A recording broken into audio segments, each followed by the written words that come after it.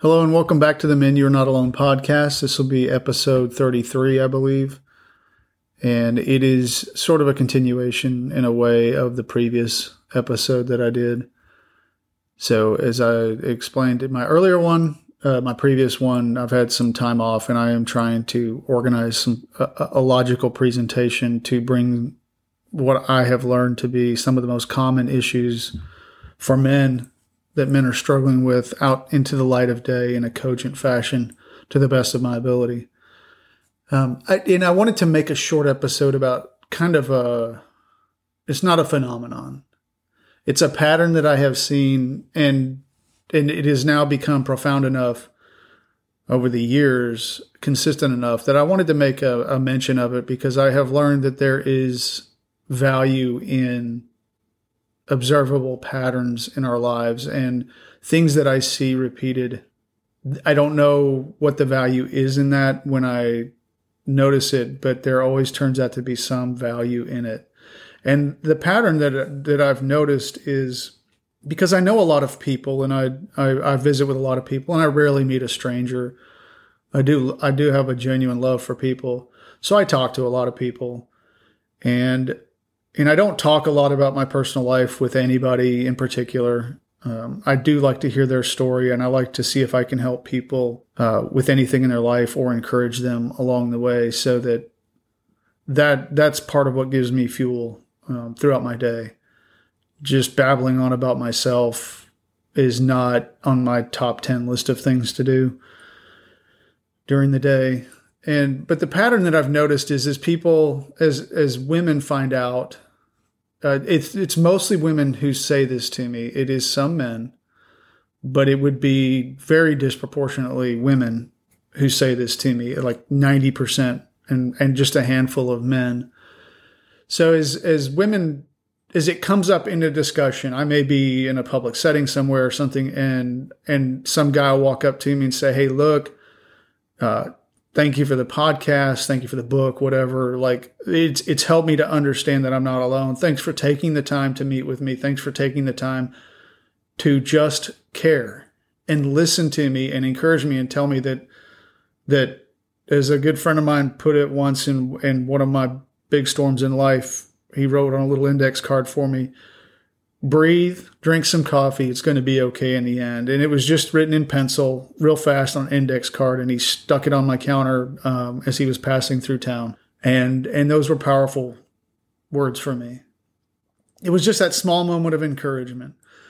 So as I'm out and about, as a man comes up to me and starts talking to him about something, well, women will overhear that conversation, which is why I tend to try to have fairly private conversations with men. I do not like eavesdroppers. And I want a man to know that his conversation can be held in complete confidence.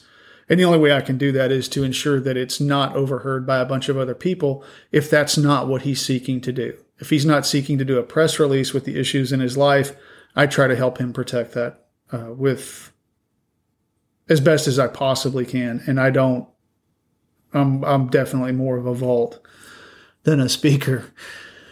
But women will hear that I am working or devoting myself to healing or trying to help us as men heal to the extent that I can, whether it's in my little area, the United States, the world, wherever, I guess for this podcast, wherever it can go, wherever I can put an encouraging word into somebody's life that maybe helps them stay the course or stay a different course, that they don't have to give up on life. In fact, they shouldn't give up on life. And women will say just a knee-jerk reaction. If I say, yes, I'm just doing some stuff to try to help men, they will say, but women have issues too. And I'm not implying that there's any type of ill motive in what they say, but that is a very distinct and observable pattern as a knee-jerk reaction from most females who overhear that I'm working with men to try to bring issues out into the light of day in effort to help men heal. It is not, they don't engage me in the conversation. Their first reaction is, yeah, but women have issues too. And herein lies the problem in our culture, at least here in the United States, that is the knee-jerk reaction. Well, women have issues too. So I'm not sure why that is my, see, that's a monkey. The knee-jerk reaction, if you've ever heard the phrase, like that's your monkey on your back. And people, I mean, particularly in my line of work, because I'm a project manager, at least 50 times a day, but probably far more than that, somebody tries to hand me their monkey. They want it to be my monkey. They want to take it off their back and hand it to me so that I carry their monkey. And I often use the phrase, that's not my monkey. And they don't have a clue what I'm talking about, but I tell them, you keep your monkey, and you have to deal with the monkey on your back. It's not my monkey. That's your monkey. But I have noticed this distinctive pattern that, well, women have issues too. And so I want to clarify a couple of things. One, I don't know why that would be relevant to me. I am already investing myself into men to try to help. I am trying to make a positive difference in the world, and I'm just an unqualified misfit who cares about people and loves people, and I want my life to be a source of healing in other people's lives. And I can't do that on a large scale, and I don't have a huge skill set for that. I'm just willing to fail. I'm okay with that, but I want to at least try. I want to at least make an effort, and if it just falls on its face, there's nothing lost. I don't get any money for this. I don't get any notoriety for this, and I don't want either. This is not why I do this. I do this because I care, and I don't want something from it. It's how I'm wired. It's the spirit that God put in me, and I guess it's sort of I guess you could say, if you're a Christian, it's sort of my calling, is to not leave the world. I want to leave the world better than when I found it, and in whatever extent I can do that too. That is what lights me up.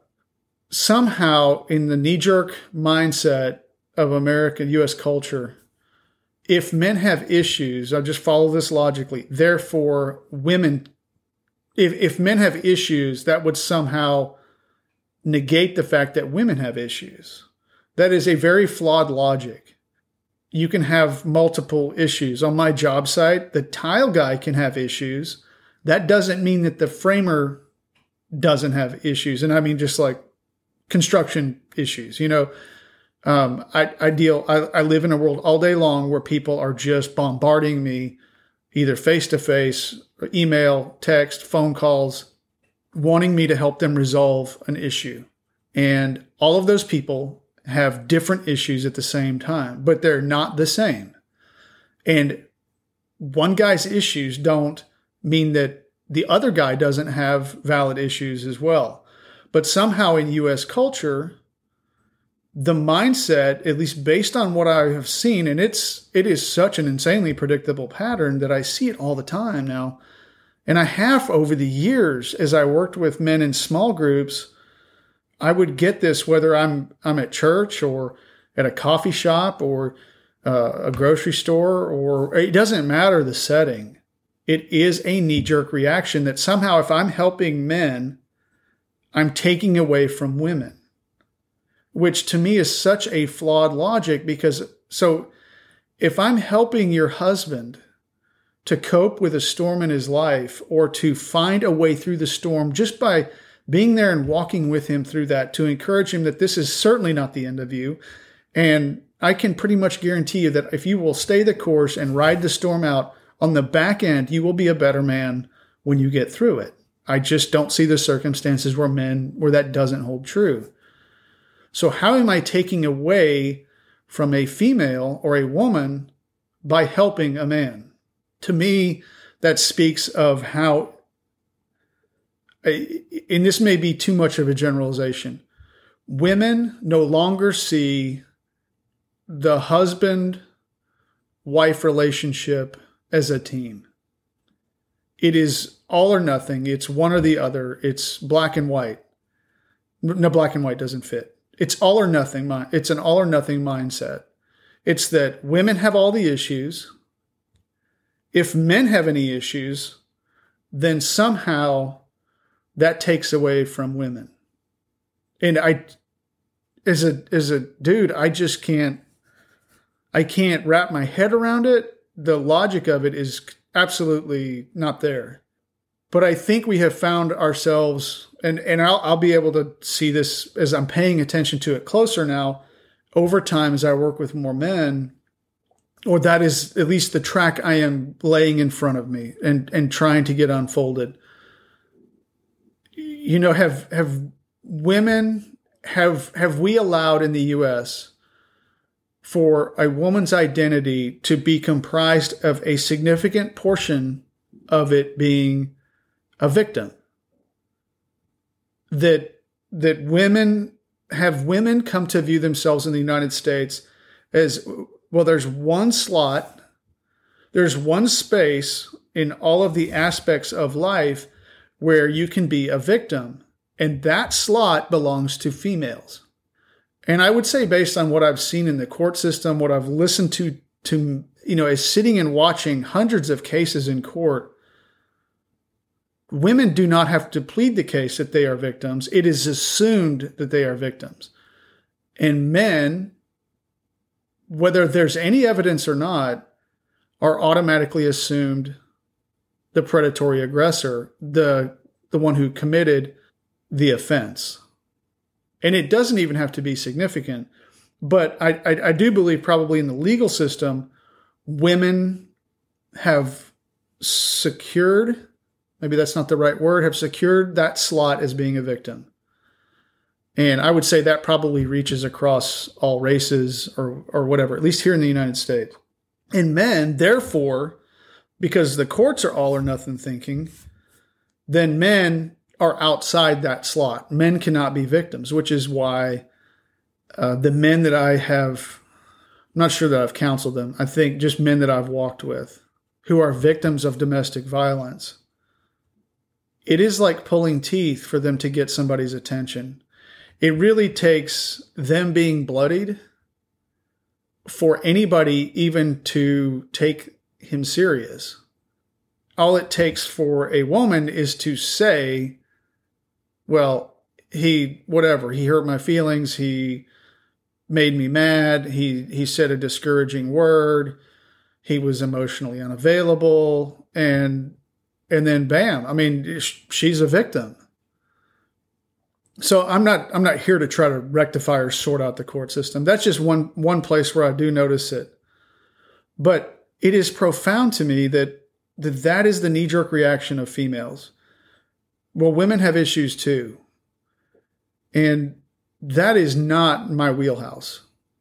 Helping women is not in my wheelhouse. I don't have the interest in it. And it's not that I don't believe that women have issues. I do know they have issues, because I do know that based on at least the last set of studies that I looked at from Stanford, Harvard, the CDC, and the WHO, three of the most profound ones that I noticed, or let's see, what was it? One was that there is a serious and unexplainable, well, I'm putting unexplainable in air quotes, a huge spike in serious mental illness among females.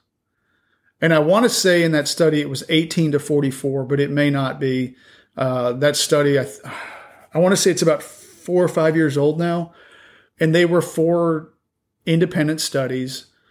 And I read those studies, and psychology is trying to explain that away, but they don't have one. They don't have a way to explain it away, or at least they didn't at the time, but they're grasping because they don't want to identify women as having a huge spike in serious mental disorder, illness, whatever, like not just mild depression, but things that dramatically impact their ability to cope with life and to function in life with a somewhat healthy existence. That is significant. And that's not something to beat women over the head with, but you don't you don't heal as a nation when women are so protected as a victim that you don't bring those discussions out onto the table and say, why is there a huge spike in serious mental illness among females? Like, there is a cause to it. And the chances are that the cause is born out of a negative reflection of something in our culture, And that's okay, because sometimes we have to look in the mirror and say, what are we screwing up today?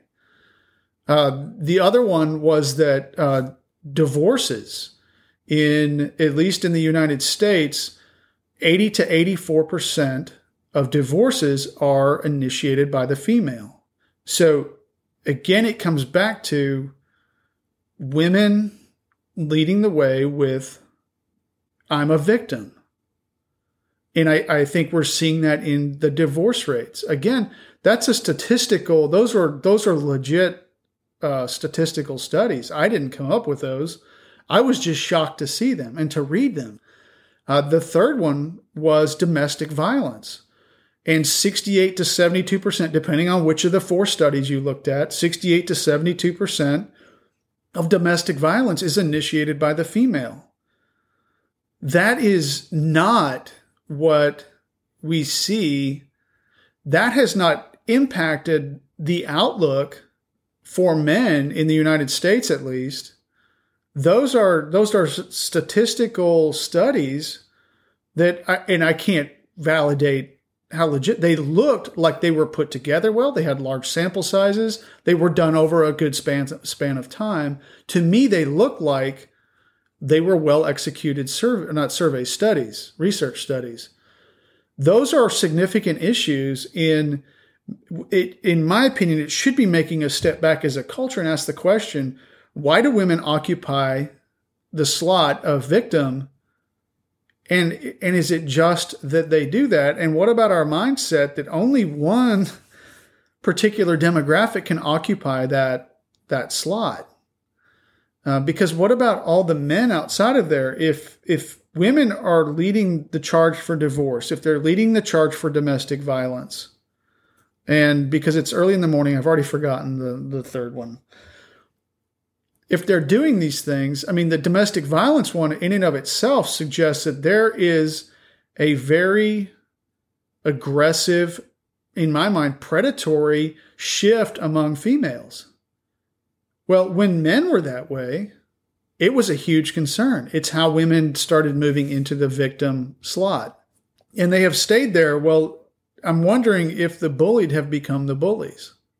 And based on what I've seen, I would say that there's a dog in that race. And then the serious spike in mental illness. There is something going on in the female population, at least of the United States, and it is not tracking in a good direction.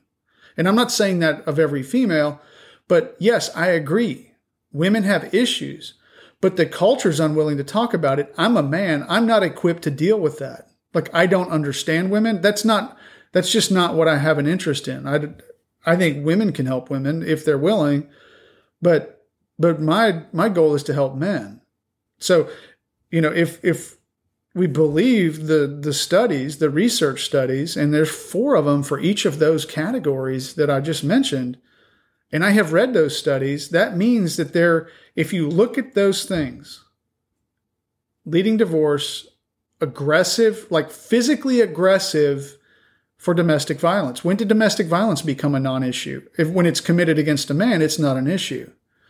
When a man looks at a woman the wrong way, that can be domestic violence, and that will get a press release and a news camera. But when a woman bloodies a man who's just simply trying to get away from her, or when a woman stalks a man or threatens him or shoots at him or comes after him with a knife or throws things at him, everybody just shrugs their shoulders and looks away like, oh, you stupid man, and they laugh at the man. And that's horrible. But all of those things speak to the fact that all of those activities lead to men who are victims, and not that we need to wear a victim cape, but with that kind of behavior being extracted against men, that leaves a mark and that leaves a wound. And so what I'm trying to do is get these issues that our culture wants to keep buried and say, well, men aren't struggling with these. We're just going to laugh it off. And we're going to shrug our shoulders and dismiss the females who are doing this. They're not accountable for it, and they don't leave any victims. And that is absolutely not what I've observed. That's not what the research shows. But why don't we talk about it? Because is it that women have become so entrenched and so much of their identity has become, I'm a victim, I need help, I need favoritism, I need to have the advantage, and so therefore we can't share that? Has it become a place of selfishness, which might explain the statistical rise in narcissistic personality disorder among females? I think right now it's 28 to 54. And the last study I saw from Stanford, I think, was 26% of females it was 18 to 44. That was about 10 years ago, 2008. That's 13 years ago now. That 2008 study, its findings were that 26% of females in the population between 18 and 44 were clinically diagnosable with narcissistic personality disorder. And as you got younger, moved back into the teens, that percentage went higher, and they did not see a parallel spike in men. And again, it was something that psychology was wrestling for. And in the meantime, I can't find that study anymore. It just vaporized.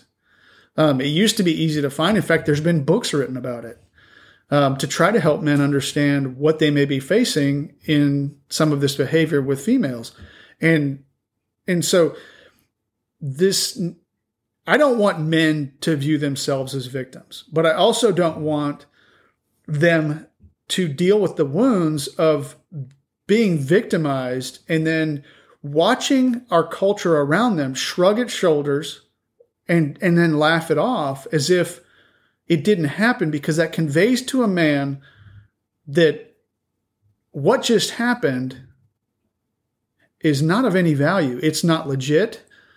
The pain that he feels, the scars that happened as a result of that are illegitimate. Because this is one thing that feeds into where I started my book, and that is one more thing that feeds into that thing that makes men think they're alone. And if they talk about their issues, they're going to be crazy because the world shrugs its shoulders. Not the world. That's too big. What I have seen, the world shrugs its shoulders, laughs off the behavior of the female who has actually caused the damage in the man's life. And so therefore it makes the man think, I'm not only not bringing value, I'm not valuable, but the things that have happened to me are also illegitimate. Like that, my perception that these things happen to me is illegitimate. And that therein begins the opening of the wounds. And we are doing it in spades, at least in the U.S., to men. That is what I'm going to start bringing out onto the table, because it is time for us to look at it. And it's okay for self-examination is great. I'm not saying that men or women are better. I don't have a beef against women. What I do have a beef against is watching our culture fall apart, watching our families fall apart, watching us lose the ability to relate to one another, to parent well, and to view each other in an adversarial role where we don't move as a team. Forget the whole marriage thing. I mean, as a nation, we are fellow countrymen, and we are losing that. And when we start losing that, we are easy pickings for those who would like to undo our nation. And I believe those people are there, and they're aggressively working, and I see them just keep shoveling more fuel onto the fire. And they want us to not ask the question, what is happening? Why is it happening? What can we change about ourselves? Not go after other people. What can we change about the way we are growing up, raising our children, functioning in our daily life, the way we treat those around us? All of those things have a dramatic impact on the wholeness of the fellow countrymen of the United States. And I would dare say of pretty much any other group of people, any other nation, it doesn't matter. We're all people. That's a profound statement. But anyway, so that is where I'm trying to go with this. And so I just wanted to mention that pattern that I've seen, because it is profound to me. And I think it's absurd. But I don't know for sure how we got there, but we cannot remain in that rut. And so I guess I don't have a fantastic summary, but if you have issues as a man, we all do. Hell, we're all people. I mean, we're all broken vessels, but that doesn't devalue our life. That makes us human. It is part of the human experience. And I think it is something that we need to face, not with discouragement and something. After reading Frankl's book and looking at what he came out of that concentration camp with, what he would not let go of in himself, was his attitude, his outlook, that life was in front of him. And in his mind, God had given him another day of life in that camp every day. And it wasn't because he was supposed to find something to take from life. It was that God had given him life with the expectation that he gave him life because that day of life, in that day of life, God expected something of him. And he was the only one who could do it because we are that unique. He's the only one that could do it. And it had to be completed. It was expected that he would be there to fulfill that role in that day. It's a phenomenal book, and it has helped bring some of this stuff in a more organized fashion into my head. So you having issues does not take away from a woman's issues. Not in any way. It does not. So if you have been the victim of domestic violence, if you have been in the business of ugly divorces, custody battles, you've lost everything, or it seems like you've lost everything, that you've had a death of somebody close to you, those are legitimate things that cause pain in life. And you experiencing that does not take that away from somebody, a female in your life. It's mutually exclusive. It doesn't have anything to do with that. We're looking at you.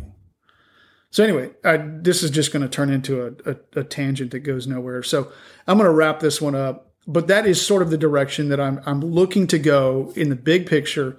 And that's what I'm trying to kind of organize these days. So my episodes may wane a little bit. I do want to start bringing men in to start telling some of their stories. That is the direction I'm going to go with the podcast now, is start bringing men to the table, literally to my table, to start unfolding some of their stories.